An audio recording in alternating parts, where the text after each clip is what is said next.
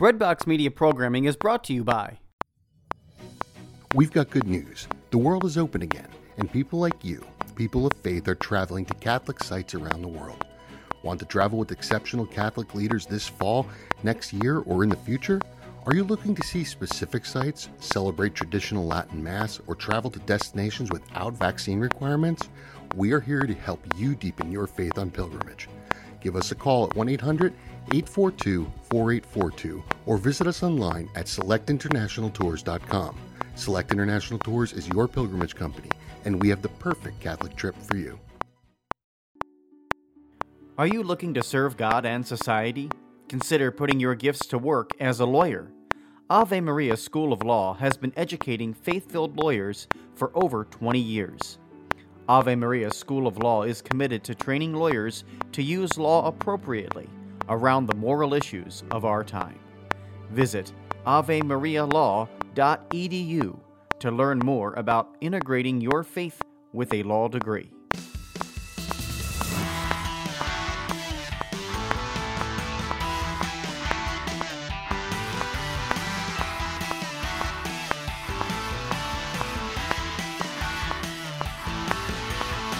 Hello and welcome to Catholic Answers Live. I am Cy Kellett, your host. Delighted to be here with you. Thank you for being here with us. We appreciate that you take the time with us. And in appreciation, Darren has arranged what I think might be the best Monday show we've ever done. This will be the high water mark of Monday shows. And second hour, Scott Hahn will be here, and we'll talk with him about his new book and about politics and modernity and all of that. And this hour, Dr. Chad Pecknold is here with us, and we're going to talk with him about politics and Christianity. And he's a professor of theology at the Catholic University of America, and he's currently teaching a course on Catholic political thought for the Institute for Catholic Culture. And if you don't know about the Institute for Catholic Culture, you really should check them out. They're doing among the highest quality work for the general public to enter into the intellectual life of the Catholic Church. It's being done, it's probably the highest level work being done anywhere. Dr. Chad Pecknold, thanks very much for being here with us. Oh, it's always a pleasure, and great to be with you again, Si. And it's all right that I just introduced you as a professor of theology and didn't classify a particular area of theology? Well, yeah, I mean, we were talking about this before the show that my official title is a professor of historical and systematic theology, which I don't like that title because it ties systematic theology to history rather than to metaphysics. And I think the old title of professor of fundamental and dogmatic theology is better because fundamental theology is really tied to being and not time. So, but that being said, I talk a lot about history, so it's not inappropriate to call me a professor of historical theology. But there's a way of talking about history, and I think this will be part of the theme of what we'll talk about today, as we're going to talk about politics and Christianity. Mm-hmm. There's a way of talking about history that makes history the reigning concern, and there's a way of talking about history that makes God the reigning concern. And we bend the knee too much to history, then we can very easily, as the modern historian has done, leave God out of the whole story. Well, that's exactly right. And one of the classes I love to teach is on Augustine's City of God. And this is partly his story for us Christians, is that we actually have to have a theology of providence. Our understanding of history has to be driven by God's action in time, not by time per se. And I think that's exactly the Catholic view. Otherwise, you turn history into a god. You turn time into a god, and you can't do that. No, because we have a God. We have a really good God, anyway, we find all these sneaky ways to exclude him. You're teaching a course on Catholic political thought, and you do this regularly, in your various capacities. But this is part of what you talk about, and we wanted to talk to you in part. I have to confess to you because we wanted to ground some of the political thinking of our Catholic brothers and sisters and of ourselves in the Catholic thing, because it's going to be a wild political year over the course of the next 13 months here in the United States. Truly. So, I mean, we're I think at the basic level, Catholics know that that being pro-life is a fundamental part of the Catholic thing, but sometimes I do think we're a little bit led around by the nose because we'll go with anybody who's pro-life. And sometimes scoundrels have taken, that's just politics. Maybe in some places, they used to say patriotism was the last refuge of a scoundrel. In some places, the pro-life claim is the refuge of a scoundrel. Well, I do feel that way sometimes as someone who's very involved in the pro-life movement myself. That the babies end up getting a lot of lip service, but not a lot of defense when it comes to the knife. Yeah. And that's frustrating because we have had some wins in the pro-life movement, but your comment that we sometimes get led around by the nose, that is, we are so and rightly passionate about the babies, sure, that we'll take any hook that makes a promise. And I think we do ourselves and our tradition a disservice for thinking only about that issue and the candidate who seems to do the best on it. We actually have to have a deeper Catholic view of order. And if we do, that won't do any harm to the pro-life movement. It will only deepen and expand. There's nothing to fear from a fully Catholic approach to politics. That's right, and in a sense, at the end of the day, everybody makes a prudential decision at the ballot box about what's going to be just for the babies, and often it's bad choices at the ballot box. But understanding a Catholic vision of order will put us in a better position to make better strategic choices for those babies. And I'm realizing, even as I enter into this conversation with you, that speaking the way I did, people will immediately translate that into the current political moment. And I'm not referring to former President Trump when I use the word scoundrel. Not at all. I'm amazed at the success of the pro-life movement in his time. So I don't want anybody to we're going to talk in general terms about politics. And I really am not trying to use any signaling language, or I'm not trying to use any, dog whistles or whatever they say, I just want to learn from you, Dr. Pecknold, how to think about politics in a fully Catholic way. So where would I start if that were my project? If I were to say, I want to refresh my mind before this great political season that's about to be upon us, with a fully Catholic way of thinking about politics, where might I start that? Well, I think we have to break out of our liberal mindset, and I mean liberal in the broadest sense of we have an order, whether you're liberal or conservative, and obviously most of us think of ourselves as conservatives, at least in my circles, and but the order that we've received is basically invented in the late 18th century. It's the seating chart of the French National Assembly, with the left sitting to the left of the president and the right trying to restore some things from the ancient regime on the right side.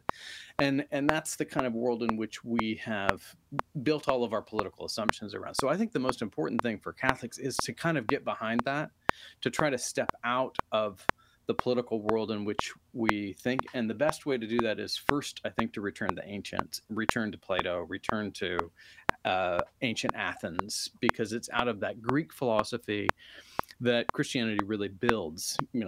Grace heals and perfects and elevates nature. And one of the things that Catholic political thought does is it heals and elevates Greek political thought and Roman political thought.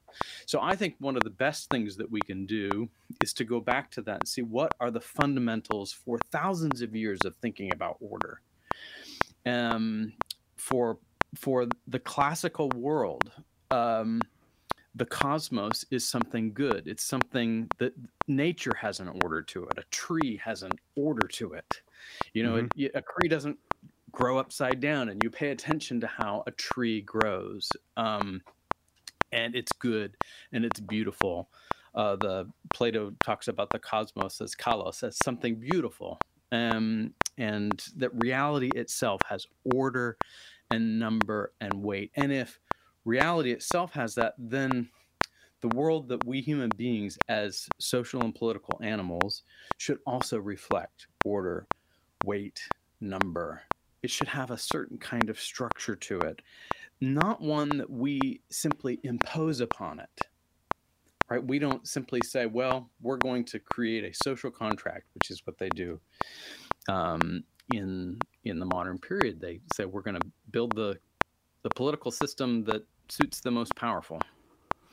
And so I think for one thing, we have to return to a kind of a metaphysical, natural law understanding of order. The order is something built into the structure of reality. I'm sorry. Please continue. No, go ahead. Well, Christianity receives that, of course, and says, yes, that's exactly right. That's exactly right. And the reason why we do that is because God has made it. And God has imbued it with intelligibility. God has imbued the natural world with its laws. In a sense, the Greeks built better than they knew in terms of understanding this about the world, that you pay attention to natural order. And the early Christians say, yes, you do, because the one true God made it. And when you do that, then you begin to get, in a sense, the blueprint for happiness, because living in accord with that order is going to make you happy, and trying to flee from that order, or as Aristotle would say, trying to flee from reality, is going to make you very sad. You look at this gender ideology that's in our politics today, and you see, gosh, that's seriously unhappy when, young boys are being castrated and young women are having, their bodies mutilated by surgeons. Yeah. You say, well, absolutely, that's correct. When we flee from reality, it makes us sad and it deforms us. And if it deforms the human being, then it's clearly deforming the social body, the political body too. Because the ancients also see this interchange between the soul and the city. If something is good for the soul, it's going to be good for the city. If something's bad for the soul, it's clearly bad for the city. Well, okay. So here's the problem. I think with thinking as a Catholic now, then, because I look at the world today, and I think I don't think I have an extreme personality. Maybe I do, but it looks extreme to me. It looks extremely warped. It doesn't look kind of warped. We live in the most perverse time.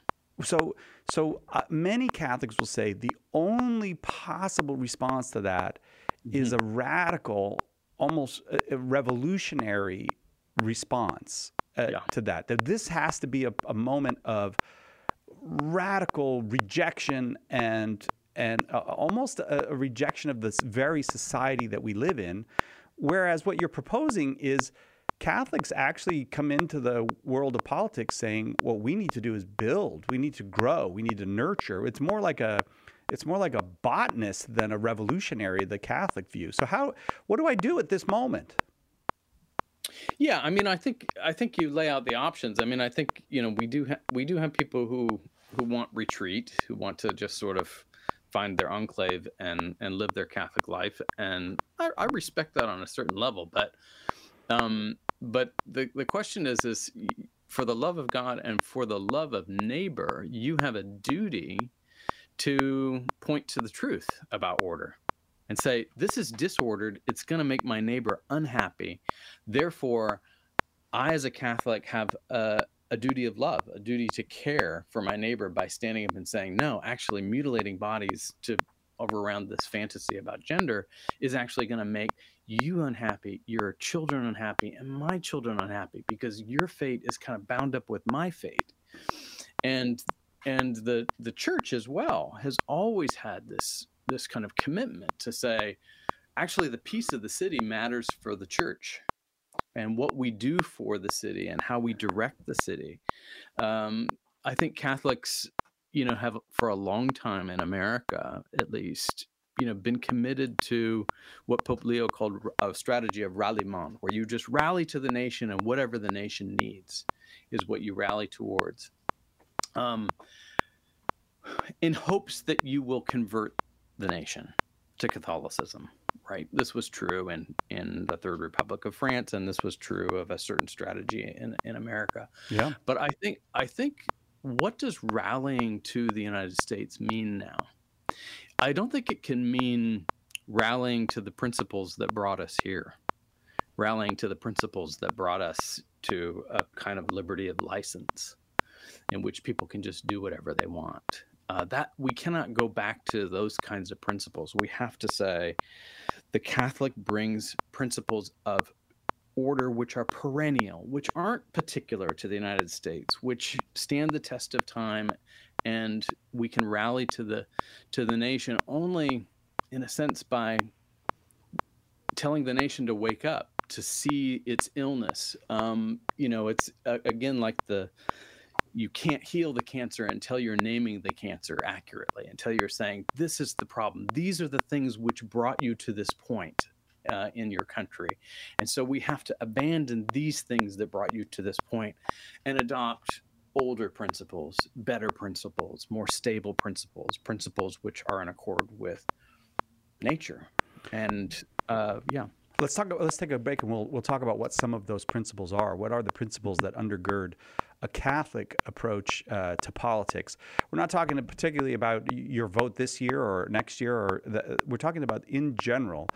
How does a Catholic approach politics? Our politics, clearly, everyone on every side has a sense now that things are terribly, terribly broken. Maybe that would be a moment to listen to what the Church has had to say about how to bring wholeness to the body politic. We'll continue with that with Dr. Chad Pecknold right after this on Catholic Answers Live. Catholic Answers Live. Are you a coffee drinker? If so, you can now enjoy a coffee roasted to perfection by the Carmelite monks of Wyoming. Delicious Mystic Monk coffee is roasted and prepared by monks in a hidden cloistered monastery and is available in over 25 varieties. All Mystic Monk coffees are works of perfection and labors of love. For more information on how to purchase Mystic Monk coffee, visit mysticmonkcoffee.com. That's mysticmonkcoffee.com.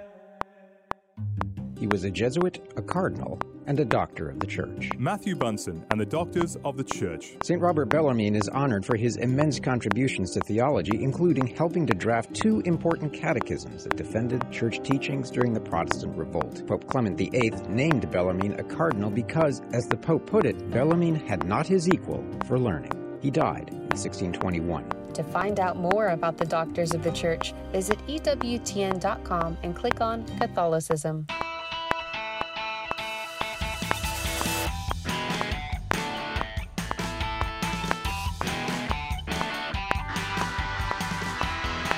Welcome back to Catholic Answers Live. The whole world, I think, is attentive to American politics, in part because we have a lot of warships. I mean, we can cause a lot of trouble for people, and we have.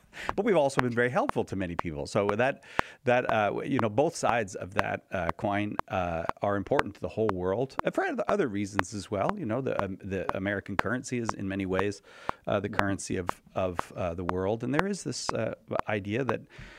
Certainly since the fall of the Iron Curtain, the United States took a preeminent role in the world. And whatever one may think of that, it is a fact. And so the whole world attends to American politics. And so the whole world knows that there is that American politics is a mess. So we're taking a little time before the wildness of the political season descends upon us to as I said before, try to refresh the mind with a fully Catholic understanding of politics, to remember the heritage that we have as Catholics, the tradition that we have as Catholics in the political realm. Dr. Chad Pecknold, professor of theology at the Catholic University of America, and also teaching currently in the second half of a big course he's done, Catholic Political Thought, and over at the Institute for Catholic Culture. You were saying that there are principles that the Catholic might reintroduce to the modern world. That it's actually fairly recent that these principles have been replaced with the general liberal principles that followed upon the French Revolution. So what might be the principles that the Catholic might bring that the world might go, oh, that might be healing. Maybe we could use that. Well, a few things. One is not really a principle so much as a disposition, and that's the disposition of hope. That we talked earlier that God acts in history, and that things don't have to be this way. I think there's the danger you already said, well, things are so perverse, things are so disordered in our country or in other countries, right? The ICC course that I teach has students from like 60 different countries in it, and they're all resonating with these things too. There's problems all over the world in many countries, and I think the Catholic has to have a disposition of hope that things don't have to be this way. Things don't have to be perversely ordered. They have not always been perversely ordered. I think that's a Protestant idea, basically, not a Catholic idea. Of total depravity, that the state can only restrain all these evil things. And I think the Catholic view has to be, no, that there's a goodness to created order.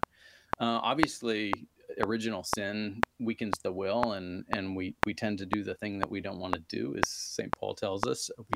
We tend to disorder and decay, but we also have the resources by reason and revelation to order things rightly. And so I think the first disposition for the Catholic has to be hope for the land that we're in, hope for the place that we're in, hope for something to pass on to our children, and hope for an order which is at least friendly to the faith. I think this is the principle which comes out of hope, is that the Catholic works in the sphere of politics, and this can include the home, this can include the neighborhood, this can include the town, the city, the university, the nation. But that the Catholic is always working for an order which is at least on its way to harmony with the Catholic faith, on the way to concord with the Catholic faith, that it's an order that is not at war with the Catholic faith.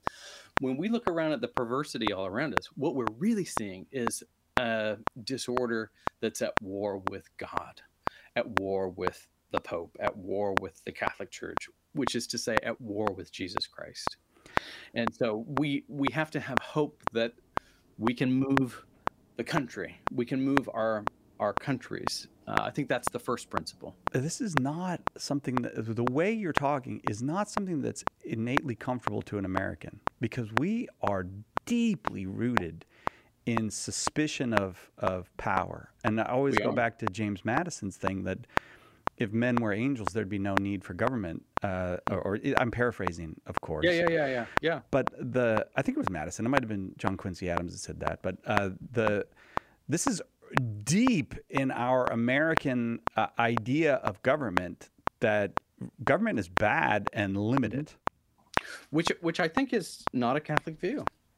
I think the Catholic view has always been that you convert the king, you convert the country. Uh-huh. That order is that order all the way back to Clovis. Like it actually worked in the case of Clovis.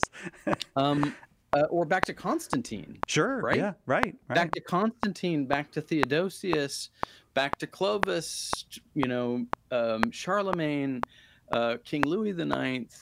The view is that that order is something that God has made, and that we can conform ourselves to it. And you can only perfectly conform yourself to it by it being baptized. What's true for the soul is also true for civic order. It has to be publicly oriented to Christ. And so the Catholic political instinct is to do exactly what Jesus said, which is to make disciples of all nations. He could have said, go door to door and make disciples of all individual souls, or go make disciples of all families. But he said, go make disciples of all peoples, all nations, all communal, socio-political entities, because our faith is not individualistic. That's Protestantism. Protestantism and liberalism is individualistic, and it believes in total depravity of order. And so we have to purge ourselves of those deeply Protestant and liberal notions, which have been communicated to us through our American tradition, but aren't essential to America. America was founded by Catholic missionaries prior to its, constitutional founding in New England. So I think we have to not be shy from the Catholic roots of America, and we have to not adopt Protestant and liberal principles. Well, there also does seem to be something in the English with their Anglicanism. They talk a big game about depravity, but they live as if family is really good, as if community is really good. So there's the idea of America, and then there's the practices of the early Americans, and the practices were very communitarian in a way. Well, it's interesting, and this is what Alexis de Tocqueville observed, right, is that Americans lived better than their philosophy. That's a very good point. Yes, right. But we're not anymore. And I think that's right. I think our problem now is that we've finally conformed to a bad philosophy. We've actually conformed to a liberal philosophy, and we don't live better than our philosophy anymore. We live as bad as our philosophy was to begin with. And our philosophy to begin with was still bound up with this departure from the Catholic Church. That's what broke up medieval Christendom, in a sense, was this flight from Catholicism that built up around Protestant nations who didn't want to be subordinate to the Pope. They didn't want to have the Pope intervene in their temporal affairs. And so that the world we live in right now is a world which has fled from the Catholic Church. And so and so we see the disorder from that. The disorder comes from that fundamentally. So the question for the Catholic then is, in order to make disciples of all the nations, you have to argue in public. You certainly have to argue about God. You have to argue about the faith. But I think you also have to argue about public order itself. And, just as the soul isn't going to be happy unless it's publicly oriented to God, so is the nation not going to be happy unless it's going to be publicly oriented to God. We could, as Catholics, as 25% of the country, stand up for the Sabbath. But do we? Yes. Oh, what a wonderful point. Let's talk about a few of those practical things, because it will take it out of the realm of the kind of theoretical into the practical after this break. Ask about things like how to celebrate, build community by celebrating the Sabbath, that kind of thing. Right after this on Catholic Answers Live.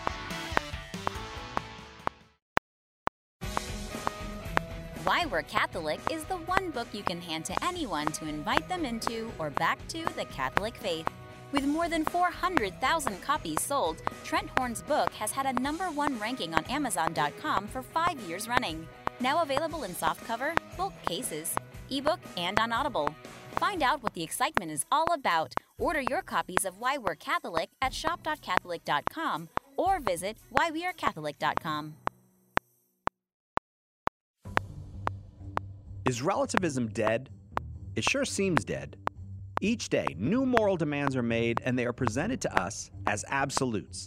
Everything, from transgender ideology to physician-assisted suicide, is presented as a moral good that all right-thinking people must accept. But Catholic Answers' own Carlo Broussard says look deeper, and you will see today's moralism is just relativism dressed up in new clothes. Carlo's eye-opening book, The New Relativism, shines a light on how the sacred moral teachings of this age cover up a deep denial of moral truth. Order your copy of The New Relativism today at shop.catholic.com and be prepared to defend the truth against aggressive relativism. The New Relativism at shop.catholic.com, or ask for it at a good Catholic bookstore near you. Our Lord needs articulate defenders of the truth to spread the joy of the Catholic faith. Catholic Answers monthly giving club, Society 315, helps you fulfill the call in 1 Peter 3:15 to always be prepared to make a defense for the hope that is in you. For as little as $10 a month, you'll help Catholics grow in faith, bring lapsed Catholics home, and lead non-Catholics to the truth. Go to casociety315.com and join today.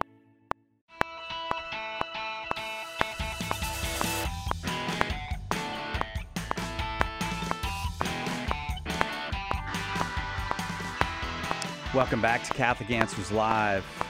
I'm fascinated by the fact that you went to the Sabbath before we went to the break. That, in a practical sense, that the Sabbath is an objective good. It's given to God, to His people, to His chosen people, but His chosen people are his means of transmitting his revelation to the whole world. So the Sabbath is an objective good. There was a time when there's nothing in the Constitution that would support the idea that the society takes a day of rest and honors God on that day. But that was our habit for decade after decade after decade, and then it went away. It went away. Well, So go ahead. In fact, there's probably more written legally in support of what are called blue laws, Sunday closing laws, Sabbath laws, than any of the things that we're crying for in terms of moral reform today. That there's a huge legal brief on why blue laws are constitutional, and so one of the reasons why I like it is because Sabbath observance recognized publicly in law is a way of both a public orientation of the civic community to God, but it also has this rootage in our history. Right. Because in fact, most municipalities still have blue laws on the books that they just don't enforce anymore. Oh, and how so, interesting. And so actually, I think this is an ecumenical point that Catholics could join with our separated brethren and say, let's restore Sabbath laws, because it has all of these advantages, which it privileges God in the public order. It gives time for non-commercial time for the family. So it privileges the family. And once you've privileged God and the family, you're on a much better footing for public recognition of the sanctity of human life. But and then when you're advocating for a total ban on abortion, you actually have these other things which are supporting the thing that you really want to achieve, which is an end to abortion. Yeah, right.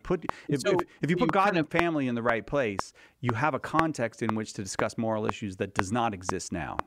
You have a much, much better shot at of doing things in such a.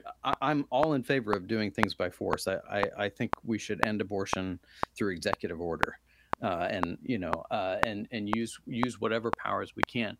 However, short of the use of power, we actually need to be thinking about how do we build up a whole kind of political, in a sense, political evangelization, a political apologetic, to move the country in a direction which is friendlier to the faith and friendlier to babies and friendlier to families, and most importantly, friendliest to God. Yeah.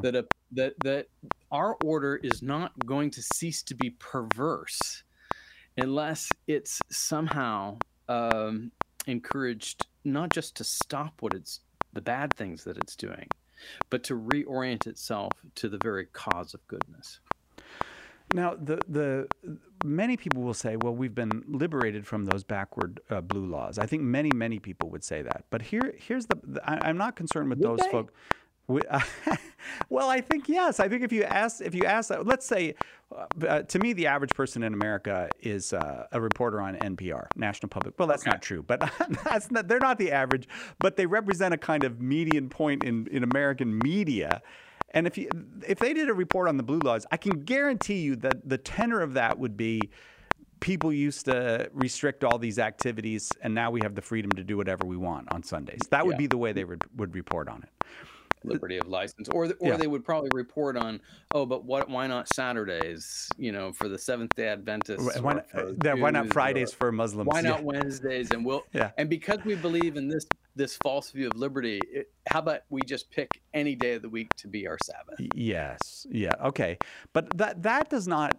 The person who would argue that, frankly, does not concern me so much, because there's always been that person in American society. What concerns me is that people like you and me who go to church on Sunday have been cowed by that argument. We believe that the just ordering of society means no privileges for God and no privileges for Christianity. We believe that. I'm not saying that we're being coerced into that. We have come to believe that. I mean, it's like we were talking earlier. People come to live the philosophy that has formed the culture. And so, and in a sense, I don't blame people for that, because we're sort of made as social and political creatures. We're sort of made to go along with what mom and dad want. We're sort of made to go along with what our peer group wants. We're sort of made to go along with what our party wants, what our community wants, so on and so forth. So on some level, on the individual level, I'm sympathetic, but you're absolutely right. We've drunk the Kool-Aid of a certain kind of moral libertarianism, in which, well, whatever people think is good, they should do. Whatever their vision of the good is what they should pursue. But there are objectively good things and objectively evil things. And the objectively good things are things that the public authority should commend. And the objectively evil things are the things which should be publicly prescribed. And those things shouldn't be up for debate. Killing your baby should not be something that you shout from the rooftops as an expression of your freedom to choose. There's no world in which killing your baby is making you happy and increasing your freedom. But we have to be able to say no to that person, and I think it goes for Sabbath too. That you're either going to have some kind of religion, so you're either going to have true religion or false religion, publicly proclaimed from the civic order. At least Sabbath is, in a sense, you could say it's neutral with respect to Protestants and Catholics. It's even neutral with respect to Christianity per se. It's simply a recognition that we need rest, and that we need to recognize God, and we need to orient ourselves in a way that we might share in His rest. And if we do that one thing, we'd be on our way to a recognition that there was something higher than our community. It's fascinating to me that we settled upon that one, because that does highlight a feature of the kind of mess of the Catholic political mind in America. My own mind. I'm not saying as if someone else has this. We're trying to live as good Americans, and we're trying to live as good Catholics, and we sometimes, I think, minimize the amount of the distance between those two things. Mm-hmm. We try to say, oh yeah, we could put all that together, and there is a virtue of patriotism, and we love our country, but maybe we can love our country and say, well, old habits were helpful, and the more our habits conform to a kind of naked individualism as expressed in the Constitution, the worse our society gets, not better. It's not that we should remember that it was our old habits that made the Constitution work, not the Constitution that makes the country work. Yeah, and I think there's a whole lot of things in the American deposit, including the Constitution, that would work better with a Catholic political philosophy than with the liberal political philosophy that has often informed it and deformed it. Yeah. And I think the Catholic needs to be confident about that. Needs to be confident that the Catholic wisdom that created Christendom, for crying out loud, created Christendom. We should be proud that Christendom perfect? Was it utopia? Was it free of all evils? No, but it was so far superior to what liberalism has created. Liberalism has created the devil's playground. Yeah, and we should be confident about the fact that, look, we're not going to go back to liberal principles and try to fix the problems with the principles that got us to where we are. We're only going to fix the problems that we have now by going back to the principles that created Christendom. Yes, right. But this is probably the greatest act of propaganda in the history of the world, is that secularists have convinced even Christians that there was a dark ages where Christianity oppressed, like people actually believe that happened, and don't know that the greatest society ever built or grown, really. I mean, it's not even built. It's grown on a well fertilized bed of Christianity. Up from that came the society that gave you the modern hospital, the modern university, the school system, literacy, women in positions of leadership, and the cities that you still want to visit. Right, exactly, all that. It's funny that we have this thing where if you go to Rome, and on Sundays they take a walk in the street in Rome, and this beautiful old tradition where you just walk as a family up and down the street. We love that when we see it, but we somehow deny it to ourselves as Americans. We say, "Well, I would love to live in Italy, where they have these old traditions, and you have the beautiful Sunday walk down the streets of." But why do we deny it to ourselves? Well, I mean, I think in part is your technology question from earlier, that we have kind of built our cities in a way which is already deforming us. That's a great point. Yes. Rome is built on. It's got the whole classical deposit, and then it's got the whole Christian elevation of that deposit, and it's structured in a way that has the piazza. It's structured in a way that has the big, long walkways. It's structured in a way that is conducive, is built around the family and built around the small community. And our way of building is around choose your own little shop in a strip mall. Yeah, right. That's exactly it. Yeah, we've built our society around freeways and that kind of thing. So, of course, we can't live that way. We want to live that way because we know that's objectively it's better. Superior. Yeah, it's better. Right. It's not like we decide we like it better. No, it's objectively better. There you're in big trouble. If you say that something is objectively true, that you're in that is an affront to my right to define my own reality. It's so funny that you say that, Cy, because it's actually those who are most vicious in our culture right now for unreality that are certain that's an objective thing, that you can choose any one of 54 genders. Ah, that's a good point. Right. They are the ones who have confidence. My gosh, do they have confidence to stand up and tell absolute devilish lies to the American people about the absolute necessity of the right to sodomy. Yes, isn't that something that we lack? We lack the confidence. It does seem like that. Now I'm starting to see this as an underlying message of, if I talk to you about, okay, let's get to how a Catholic might function politically today. You are at root, you're saying, be confidently Catholic. Be confidently Catholic. You don't have to deny being an American to do that. But you do, I think, have to deny those liberal principles that have brought us the devilish disarray that we see around us. We've got to take a quick break. We'll continue our conversation on politics and Christian faith with Dr. Chad Pecknold from the Catholic University of America right after this on Catholic Answers Live. There's only one Catholic Answers Live.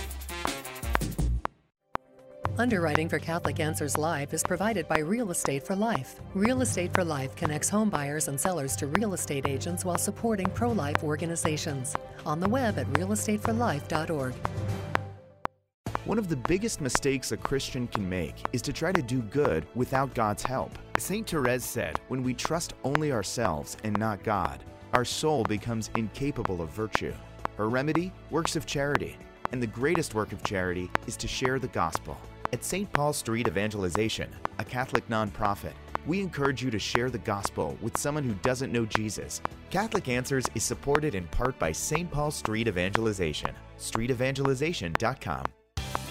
At EWTN, we're committed to spreading the gospel from a Catholic perspective, touching millions via television, radio, publishing, and the internet. Right now, EWTN is looking for qualified people to fill a number of exciting positions. Make a difference using your God-given talent. Visit EWTN.com/employment today. EWTN is the Global Catholic Network.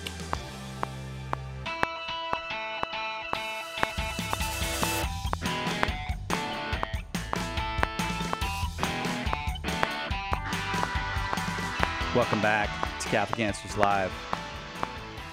If it wasn't Scott Hahn, I'd say let's just blow off the second hour guest and we'll keep talking with Dr. Can I Pecknold. join the Scott? If I didn't have to take my daughter up, I want to join on the Scott Hahn episode. Yeah, well, that would be fun to do. We should do multi. I want to do that. He's such a good friend, but also a hero. It's weird to be friends with a hero, but I love Scott. Yeah, and we had just had him at our conference recently, and he did a beautiful job, and also strikingly humble. I was impressed with. I've had a lot of struggles in my marriage, and we're very, very good friends now in our old age. But Scott Hahn talked about therapy in marriage, in his own marriage, and I thought, good for him. Don't act like this is all easy and I'm Scott Hahn, the superhero. I was so proud of him when he talked about it. And it was incidental to what he was saying. But it was, I thought, very important that, you know what, we all need help. We all need... Of course. Yeah.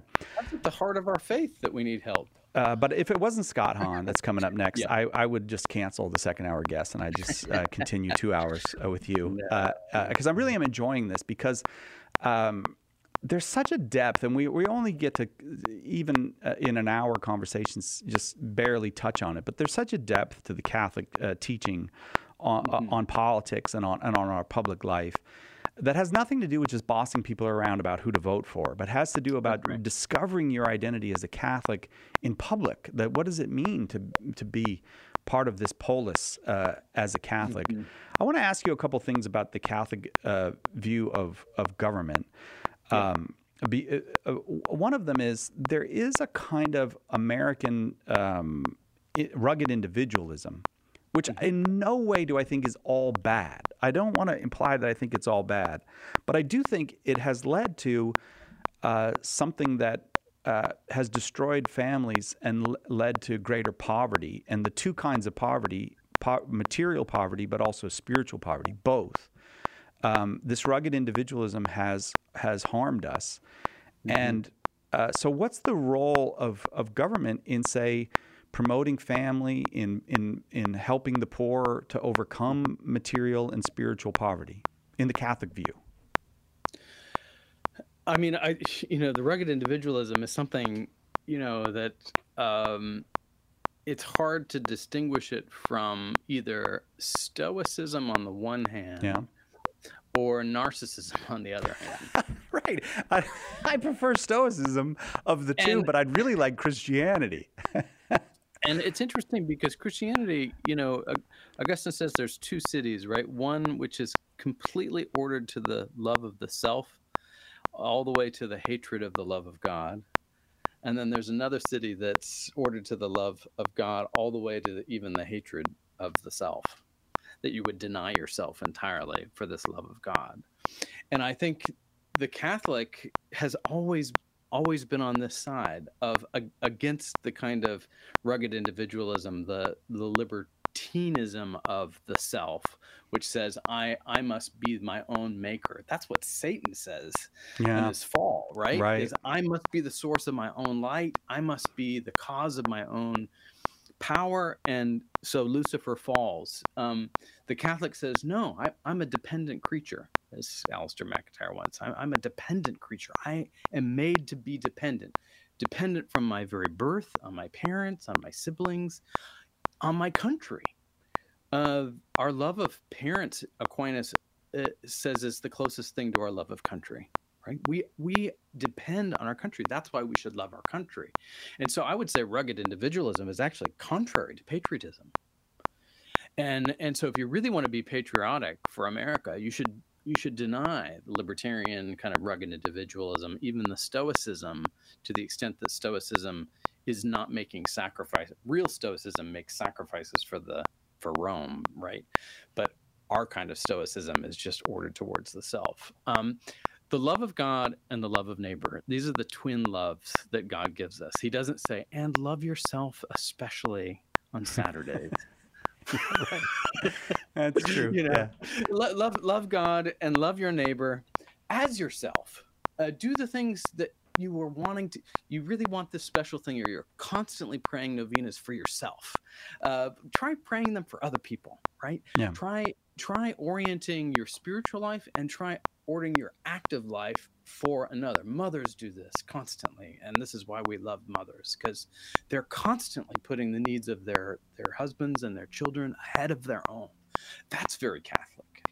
That's incredibly virtuous. And imagine if all the Catholics in America did that, not only for their families, but also for their country. And they put their own personal benefit to one side in order to work for the benefit of their neighbors. And that includes the conviction that it's good for their neighbors to honor God. It's good for their neighbors not to kill their babies. It's good for their neighbors to form families. And it's good for the state to support all of those things. It's good for the state to invest in the family. I just was in Hungary recently, and I was talking to somebody who has been working on family policy, and he said, you know, we spend, just like the U.S. spends 2% of GDP on defense. But when we were talking in our government, we said, well, what are we defending? And that's a really good question. What do we if we spend 2%, then what is it that we're defending for that 2%? Is it just the rest of the 98% of GDP, or what is it actually? Is it just money that we defend? And the answer was family. We defend the future of our country. And the future of our country is with families that flourish. So we're going to spend 3 times what we spend on defense for the thing that we're defending. So they invest 6% of GDP in family formation. Where is that? Where are you from? That's in Hungary. Oh, in Hungary. Okay. Yeah, in Budapest. Those who are making decisions are thinking. I think they're thinking. You know, it's a both Catholic and Protestant country, but they're thinking in a very Catholic way about this, which is to say, what's the objective good that we defend? You know, is it Zelensky in Kiev?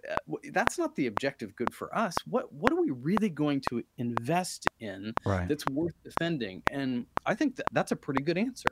The family. That's an extraordinary answer. And I have to say that it has struck me in recent years, and I'm probably so slow in realizing this, that the truly liberal society, that is a society that really is into the liberation of the self to be whatever the self wants, is a defenseless society. And it can no longer raise children without traumatizing them. Like when we think about our relationship with social media, and you say, well, children are being exposed to pornography when they're 6, 7, 8 years old.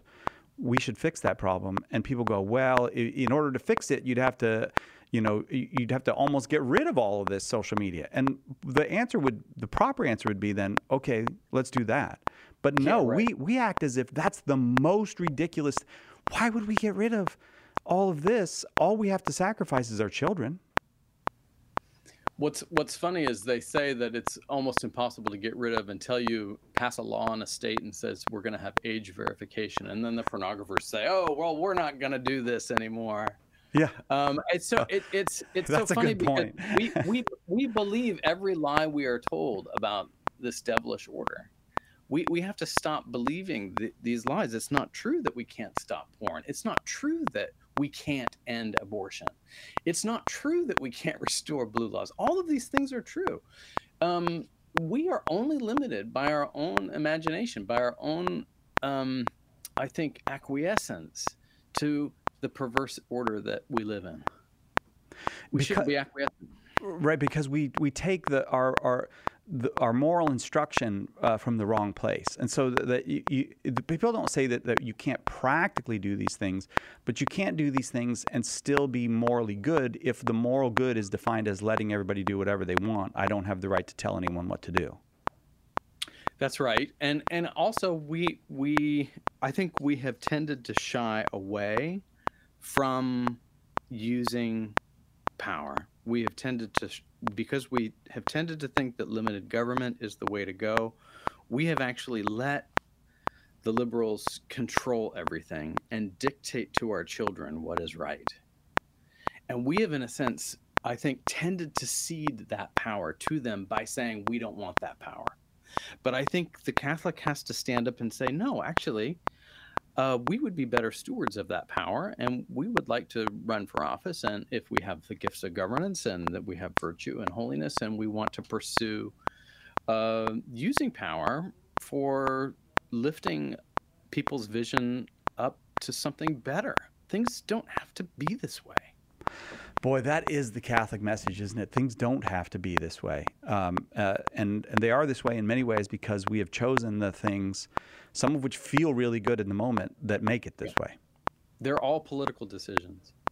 Explain that before we have to go. We only have about 30 seconds left, but what does that mean, they're all political decisions? Everything along the line. I mean, the loss of blue laws was a political decision that was made at a certain point, right? Abortion was a political decision made by, right, a small number of people in a powerful seats of influence in a court. All the decisions around pornography were political decisions to permit this on this perverse notion of liberty, right? This liberty of license. And we don't have to make those decisions. We can make different political decisions, and we should. I told you at the beginning, Darren had arranged the best Monday show that we've ever done. I really enjoy these conversations with Dr. Chad Pecknold. I think we will continue to do them. If you have questions that you wish that I would have raised, then maybe I can raise them next time. Just shoot us an email to radio@catholic.com. We're going to continue a very important Monday with Dr. Scott Hahn, and we'll continue to talk about many of these themes with Dr. Hahn. You should check out the Institute of Catholic Culture at instituteofcatholicculture.org to see what Dr. Pecknold is teaching, or just go to Catholic University and become a student there where he's a professor. Here. It's a lot cheaper to go to ICC, but yeah, come to Catholic here. Dr. Chad Pecknold, I'm extremely grateful. Thank you very much. I hope we'll do it again soon. Me too. Good to be with you, Si. Right back with Scott Hahn on Catholic Answers Live.